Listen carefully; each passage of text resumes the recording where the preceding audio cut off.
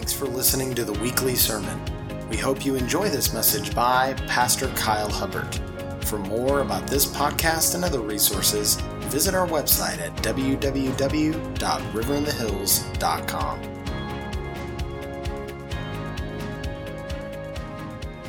I'm going to give a little edited message just because of the time, so I probably won't get to all four of the first four Beatitudes in Matthew 5, but I'm going to do my best to get as far as I can. So the title of this message is The Beatitudes from Matthew 5, the essential, subtitle, The Essential Virtues that Guarantee a Blessed Life. The Beatitudes from Matthew 5. There's 8 of them. If you need the notes, Mari will hand those out if you want to keep your hand up till you get the notes. The Beatitudes, the essential virtues, the non-negotiable attitudes of the heart that will guarantee a blessed life. Jesus guarantees us a blessed life if we receive and walk out these 8 attitudes of the heart, these 8 virtues. So let's read Matthew 5, verses 1 through 12. And seeing the multitudes, Jesus went up on a mountain, and when he was seated, his disciples came to him. Then he opened his mouth and taught them, saying, Blessed are the poor in spirit, for theirs is the kingdom of heaven. Blessed are those who mourn, for they shall be comforted. Blessed are the meek, for they shall inherit the earth. Blessed are those who hunger and thirst for righteousness, for they shall be filled. Blessed are the merciful, for they shall obtain mercy.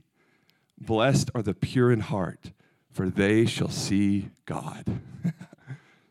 Blessed are the peacemakers, for they shall be called sons of God. Blessed are those who are persecuted for righteousness' sake, for theirs is the kingdom of heaven. Blessed are you, member of River in the Hills, when they revile and persecute you and say all kinds of evil against you falsely for my sake. Rejoice and be exceedingly glad, for great is your reward in heaven if that happens to you. For so they persecuted the prophets who were before you.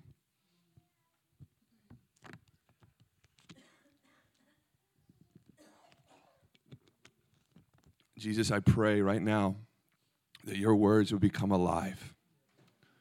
Jesus, we believe with all of our hearts that you're alive right now. You're not dead. Lord, I pray for the same impact that these words had on your 12 disciples, that they would have on my heart and the heart of every hearer in the room. I pray for the same impact because you're alive and because you live in me. In Jesus' name, give me the grace to yield completely to your words and not mine. Would you stop any word that is not from you?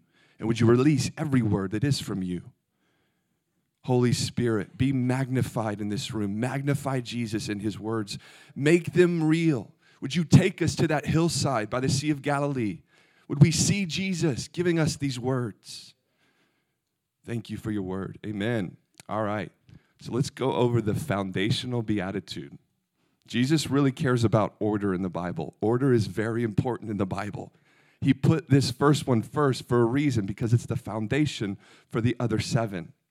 It's the foundation for everything in life, each and every day. So what is this first attitude, this first virtue or character trait of the heart? Blessed are the poor in spirit. Poor in spirit. What does this mean? Poor in spirit is when we realize how much we truly need God for every good thing, down to the very breath that we breathe. You know what spirit means in the Greek? Pneuma means breath. So literally this is pour in breath. Blessed are those who are poor in breath, meaning they realize that every breath comes from God. So it's a core level constant dependence, not on ourselves, not on self-reliance, but on God. Poor in spirit, constant core level experience. Every single breath is a gift from God. Do you see why it's foundational? Every good thing we recognize and realize is coming straight from the source of the heart of Jesus. There is a fountain that never runs dry of good things, and it's the heart of Jesus. This poor in spirit or poor in breath attitude keeps us connected. It's so vital. It keeps us connected to the presence of Jesus because we're constantly asking him for his help and his guidance and his infilling of power. Let's look at some reinforcing scriptures that back up the words of Jesus. I love reinforcing scriptures. Zechariah 4:6, along the lines of poor in spirit. And the Lord is answering, how does the kingdom of God get built? How do we build his kingdom? He answers it here in Zechariah 4. It's not by might. Everyone look up here. It's not by might, meaning human strength. It's not by power. What does power mean? How's that different than might? I think power is human intellect. It's your SAT score. Not by human wisdom. Not by human influence, how much money you have. It's not by strength. It's not by intellect or power, but it's by my Spirit. My Holy Spirit does anything of eternal value get done. Not by might, not by power, but by the Spirit of God that's in our bellies does anything of eternal value get done. This reinforces poor in spirit. If we start our day saying, not by might, not by power, but by my Spirit, we're walking in this poverty of spirit. We need to see our bank accounts apart from God being zero. Amen. We are bankrupt without him. Zero in our bank accounts without him. That's what this means. It's another reinforcing scripture, a famous one, John 15:5 from Jesus. He says, I am the vine. Everyone close your eyes. Imagine a tree branch or a vine, a grapevine. He is the vine where the life sap flows through. We are the branches.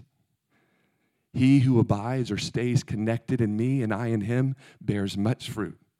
But without him or without connection to the vine or to the tree, we can do nothing. We need the life-giving sap of the Holy Spirit to accomplish anything of eternal value.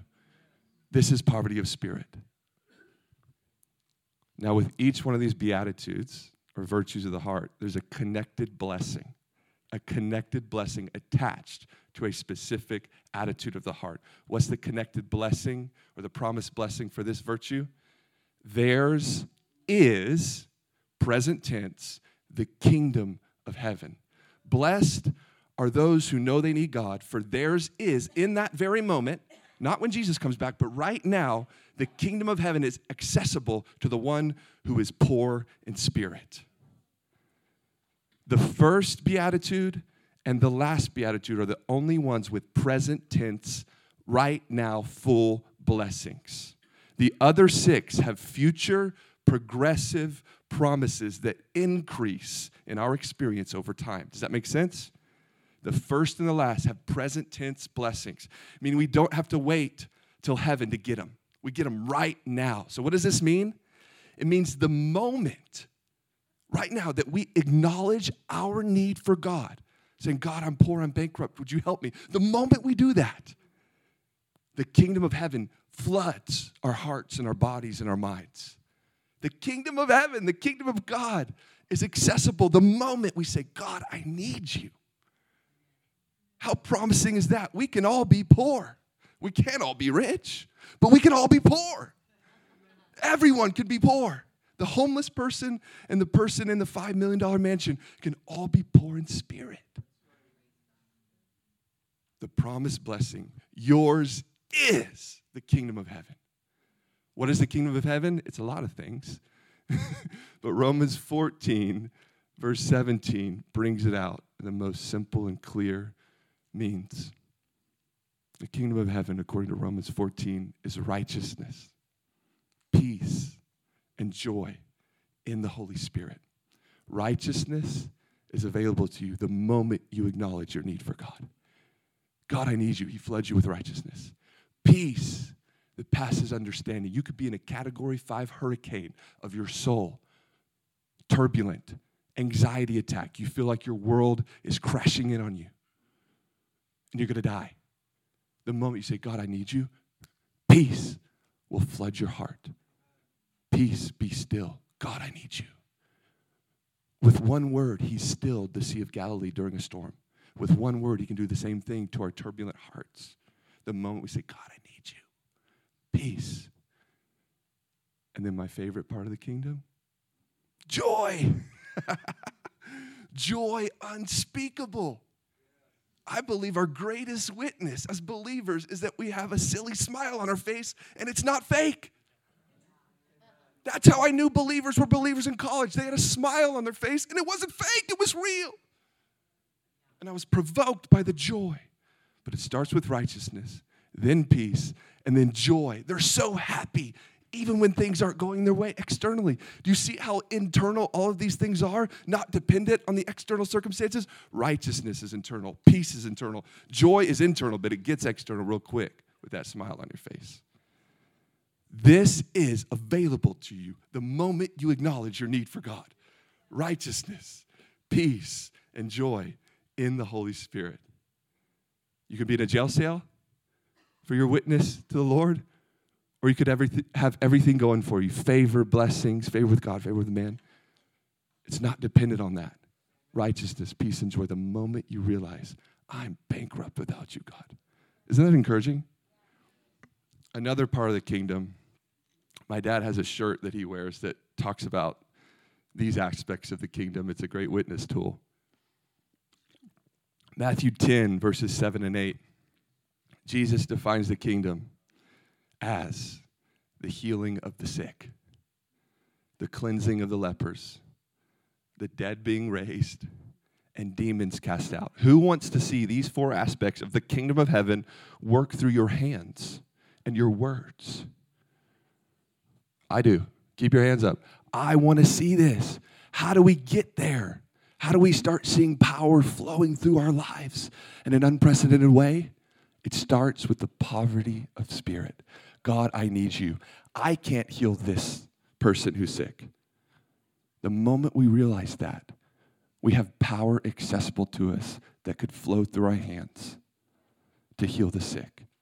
Cleansing of the lepers, those who are outcasts in society and have skin disease will be cleansed and welcomed into the family.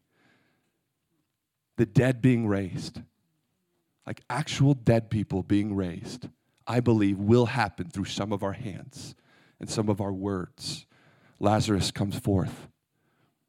Jesus relied on the Holy Spirit. He relied on the power from heaven to raise Lazarus. He gave us the perfect example. He was poor in spirit. He only said what the Father said. He only did what the Father did. That's poor in spirit. And God raised dead people through Jesus because he walked out the foundational beatitude. Demons cast out. We need to be poor in spirit to see demons cast out, saying it's not in our power. It's not by the right words, but it's by the Holy Spirit in the name of Jesus that every demon has to go to dry places. Don't you love the kingdom? It's righteousness, peace, and joy. That's internal in us. And then external, the kingdom is the healing of the sick, cleansing of the lepers, the dead being raised, and demons cast out.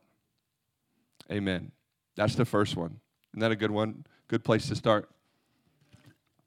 All right, let's go to the second beatitude. Jesus says, blessed or extremely happy are those who mourn. What? Seems like a dichotomy. Blessed are those who mourn. Happy are those who mourn, for they shall be comforted.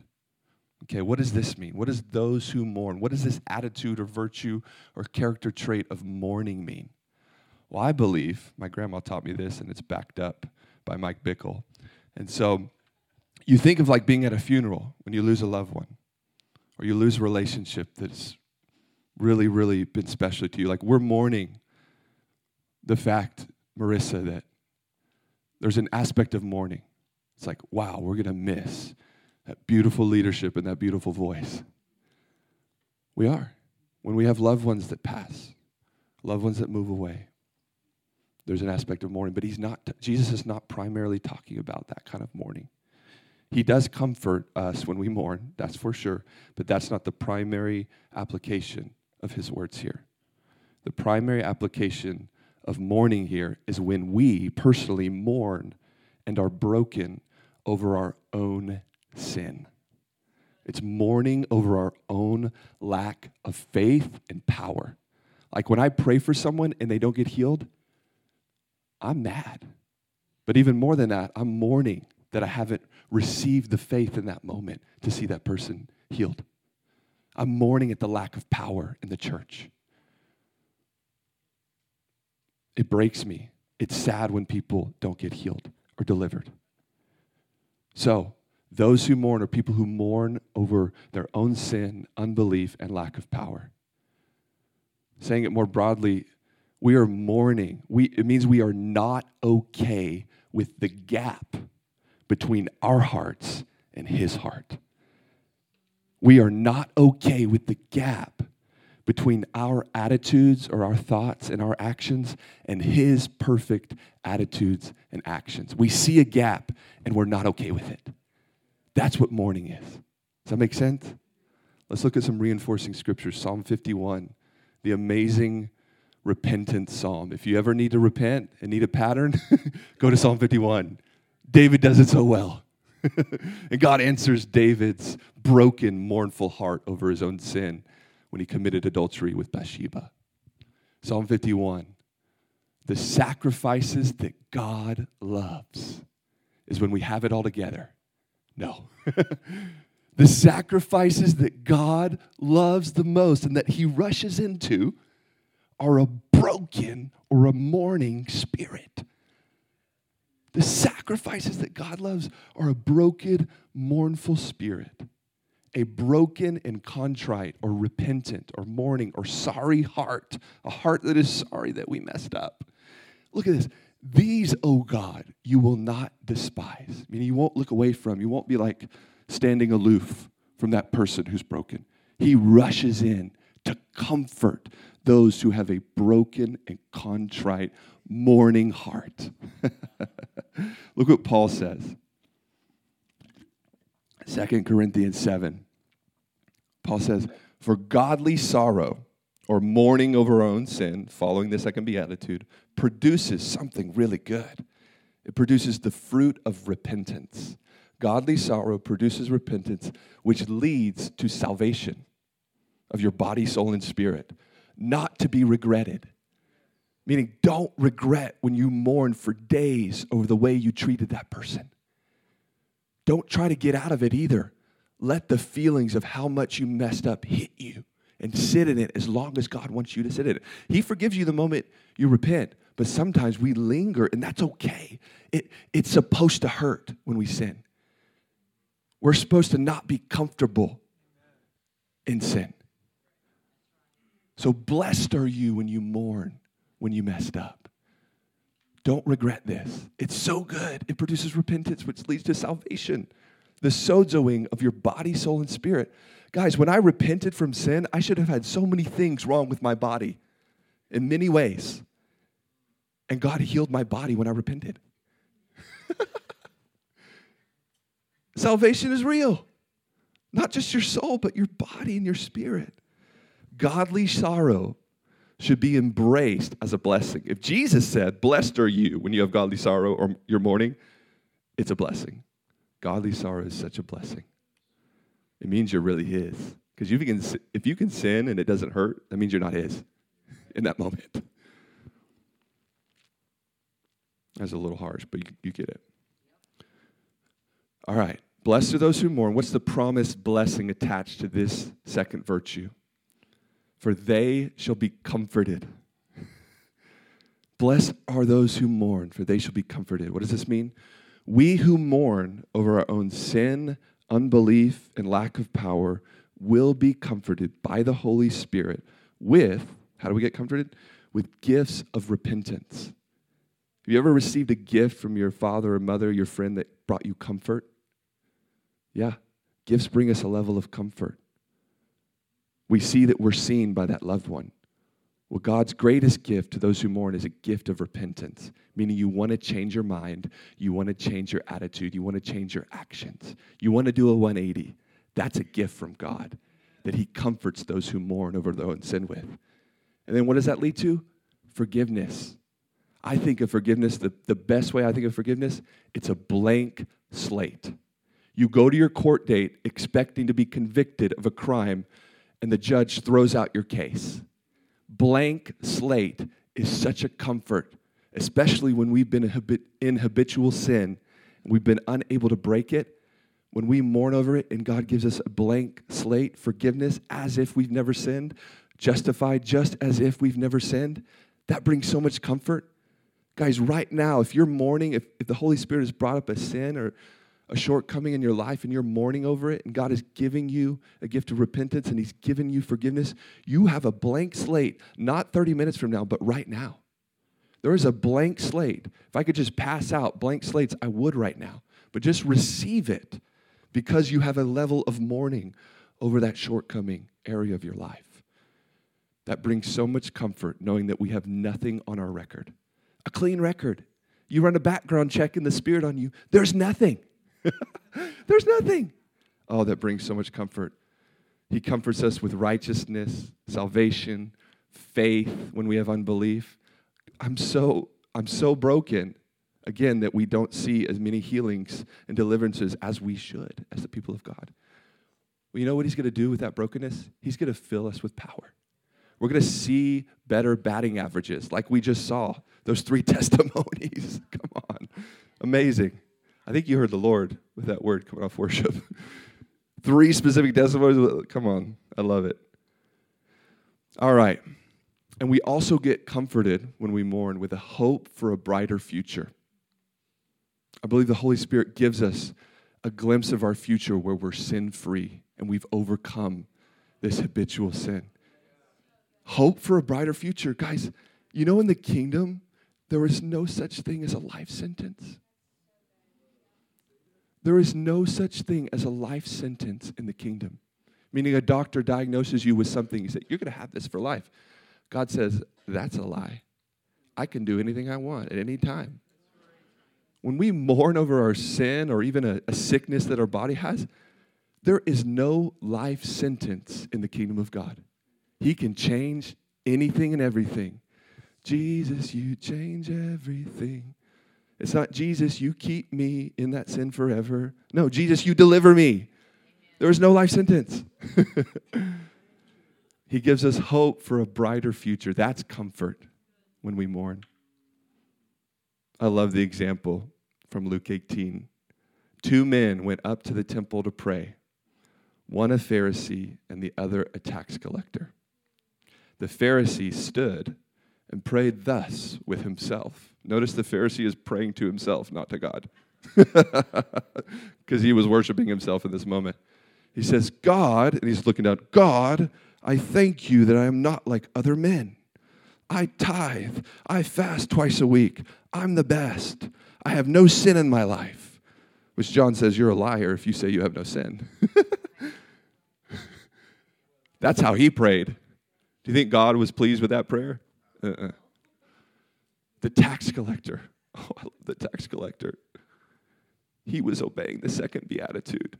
Instead of going up to the altar where everyone could see him, he was in the back, probably at the doorway. He couldn't even enter.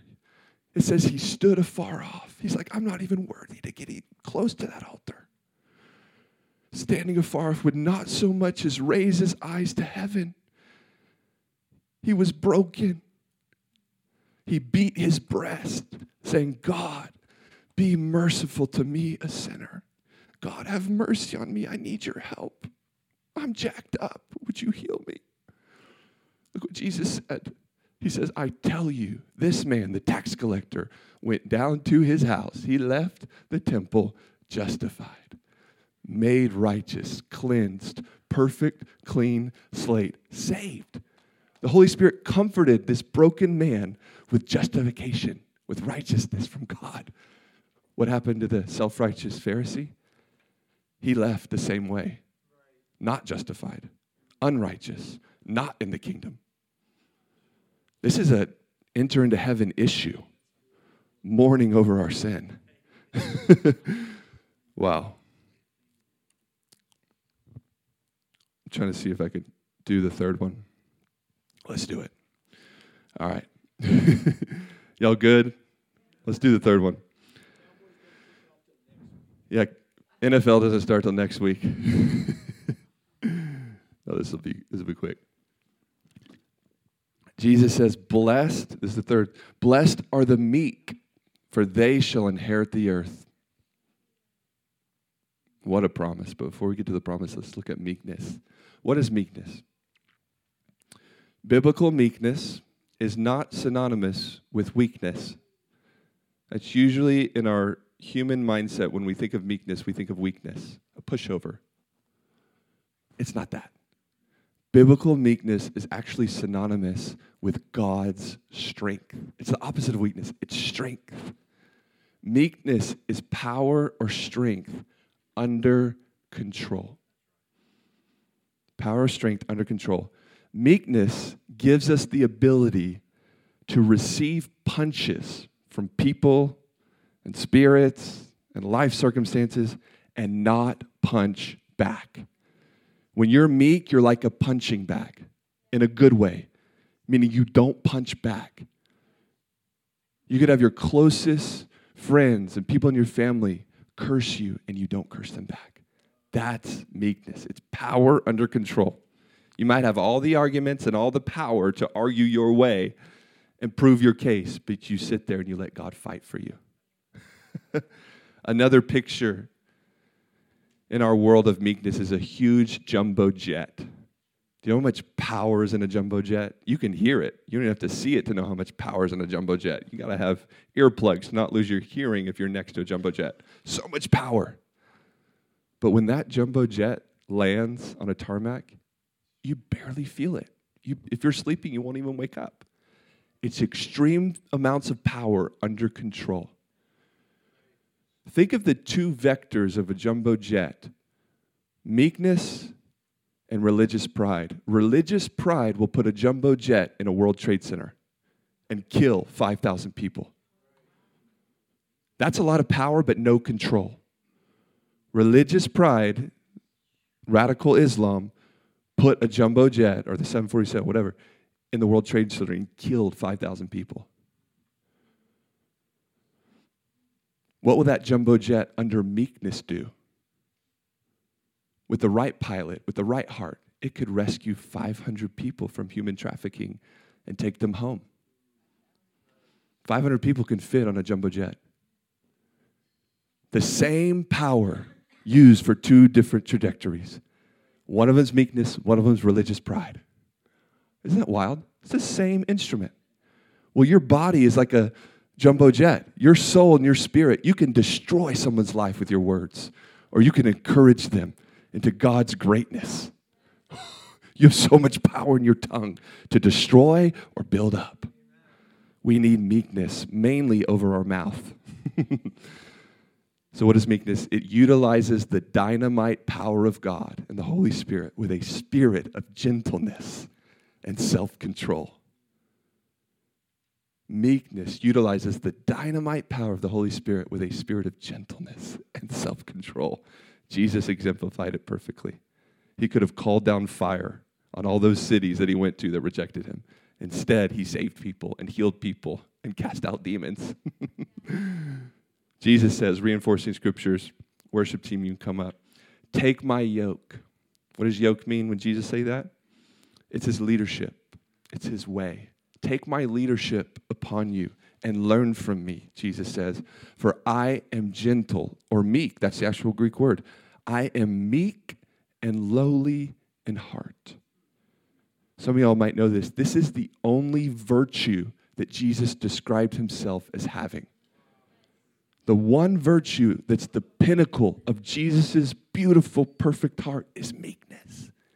It was the most important one he wanted to bring out to us. He could have said 100 things that are true about his heart, but he said, I'm meek. I have power, divine power, under extreme amounts of self-control, and I'm lowly in heart. So we should do the same. He invites us to take the same character and virtue and attitude upon ourselves. 1 Peter 3:4. Let your adornment or your clothing, what you put on, be primarily the hidden person of the heart. Every morning, yes, you can put on nice clothes. Yes, you can put on jewelry. But before and after that, put on the hidden person of the heart, which God describes as having incorruptible or unfading beauty of a meek and quiet spirit. What is beauty that won't get wrinkles? That won't decay? Meekness. My wife looks really, really good right now. Sorry. She's going to look really, really good for many more decades. But if Jesus doesn't come back, we'll all decay. Our skin gets wrinkly. It gets old. Again, you're still going to be beautiful. But the thing that will only get more and more beautiful, unfading beauty, it's not touched by age, is meekness. Look what God says. It's very precious in the sight of God. This hidden beauty is so, what does very precious mean? It means exceedingly valuable in the sight of God. We should put it on every single day. Put on meekness, power under control, and ask for help with our mouths, with our lips and our tongue. Help me to be meek with my words. All right, what's the promised blessing for this virtue? And we're going to close here. What happens to the meek of the earth with biblical meekness? We inherit the earth. Guys, you know it says multiple times in the scripture, so many times, that we will inherit all things with Jesus. We are co-heirs with Jesus, meaning we will inherit every square inch of the universe. If you don't have much to your name right now, that's okay. Because when Jesus comes back, you're going to have everything to your name. It says that 3 explicit times in Scripture. You will inherit all things. But how do we inherit all things? We choose meekness, power under control. Think about it, though, how this is so not true in the current present evil age. In this present evil age, who is inheriting the earth? The dictators. They have the most square miles to their name. Vladimir Putin has over 6 million square miles under his domain. If you were to die today, an unbeliever, which I see by his actions, probably not a believer, he would have nothing to his name. Peter, hero of the faith, died upside down, crucified on a cross with nothing to his name, probably naked, no inheritance. But in the resurrection, he's going to sit on a throne judging the tribes of Israel with Jesus. He's going to be a co-heir with Jesus. True meekness might land us in jail or dead for the name of Jesus with seemingly nothing to our name. But in the age to come, it will be completely opposite. Completely opposite. Meek believers with true biblical meekness will inherit all things. Every square inch of the universe will be under our name because we are married to Jesus who owns all things. When we got married, our bank accounts became the same, and whatever I owned, Brooke owned. That's going to happen when we marry Jesus. It's really simple. Like, how could I inherit all things? Well, you're going to marry the one who owns all things, seen and unseen. It's really simple. It's not that hard. Psalm 37, let's stand up. I love this promise because, I love the hill country. I love the idea of having a ranch with a beautiful spring on it, some cattle, some horses, but that's not cheap. I can't even begin to think about purchasing a hill country ranch right now, and probably will never be able to, unless the Lord wants me to. But in the age to come, I think I'm going to get whatever hill country ranch with a beautiful spring that never runs dry and cattle and horses. I think I will. Because, actually, I know I will. If I stay meek and stay connected to Jesus, I'm going to inherit all things, every square inch of the universe. Psalm 37, don't believe me? For yet a little while, and the wicked shall be no more. The Vladimir Putins, unless he repents, will be no more. Indeed, Hitler, no more. He owned so many square miles, but he owns nothing now. Indeed, you will look carefully for his place where he used to live, but it shall be no more. Their castles vanish. They get torn down in the weather. But what? But the meek shall inherit the earth. It says this 4 times in Psalm 37. 4 times, the meek will inherit the earth. This is where Jesus got it from. He's like, yep, that's true. I'm going to say it in the Beatitudes. And we will delight ourselves in the abundance of peace. Revelation 21:7, Jesus says, he who overcomes shall inherit all things. If we overcome religious pride, if we overcome all the power God has given us and we're using it for evil, if we overcome that and put on meekness and utilize the Holy Spirit's power under control, we will inherit all things, and he will be our God, and we will be his son and his daughter. So let's activate these things. We can go to the last slide. Let's activate these first 3 Beatitudes with a simple prayer. I'm going to invite up the prayer teams right now as well. Altar prayer teams, you can go ahead and come on up.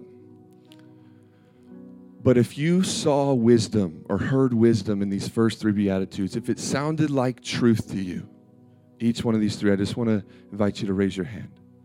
Those first 3, that was truth. Even though sometimes they seem backward, this is right. Jesus, you're right. That's the first step, saying this is truth. The second step is saying I want it. I want these virtues of the heart in a deeper way, in a more profound way, in a more intense way. I want to be more poor in spirit. I want to mourn more deeply over the gap between my heart and his heart. I want to put on meekness. Give me grace to put on gentleness and tenderness every single day. You can go to the last slide, the next one. So here's what we're going to do. If you want these 3 in a deeper way in your life, you're just going to repeat after me. We're going to pray. We're going to activate these Beatitudes through prayer. Just repeat after me with poor in spirit. Say, Lord, I confess that I need you for every good thing, down to the very breath I breathe. Help me, Jesus, to stay fully reliant on you. Let's go to mourning. Lord, help me to mourn at the gap between my thoughts and actions and your perfection. Would you comfort me with a fresh cleansing of my soul today? Last one, meekness. Lord, today I choose to take on your yoke of meekness. Help me to always utilize your power with a spirit of gentleness and self-control.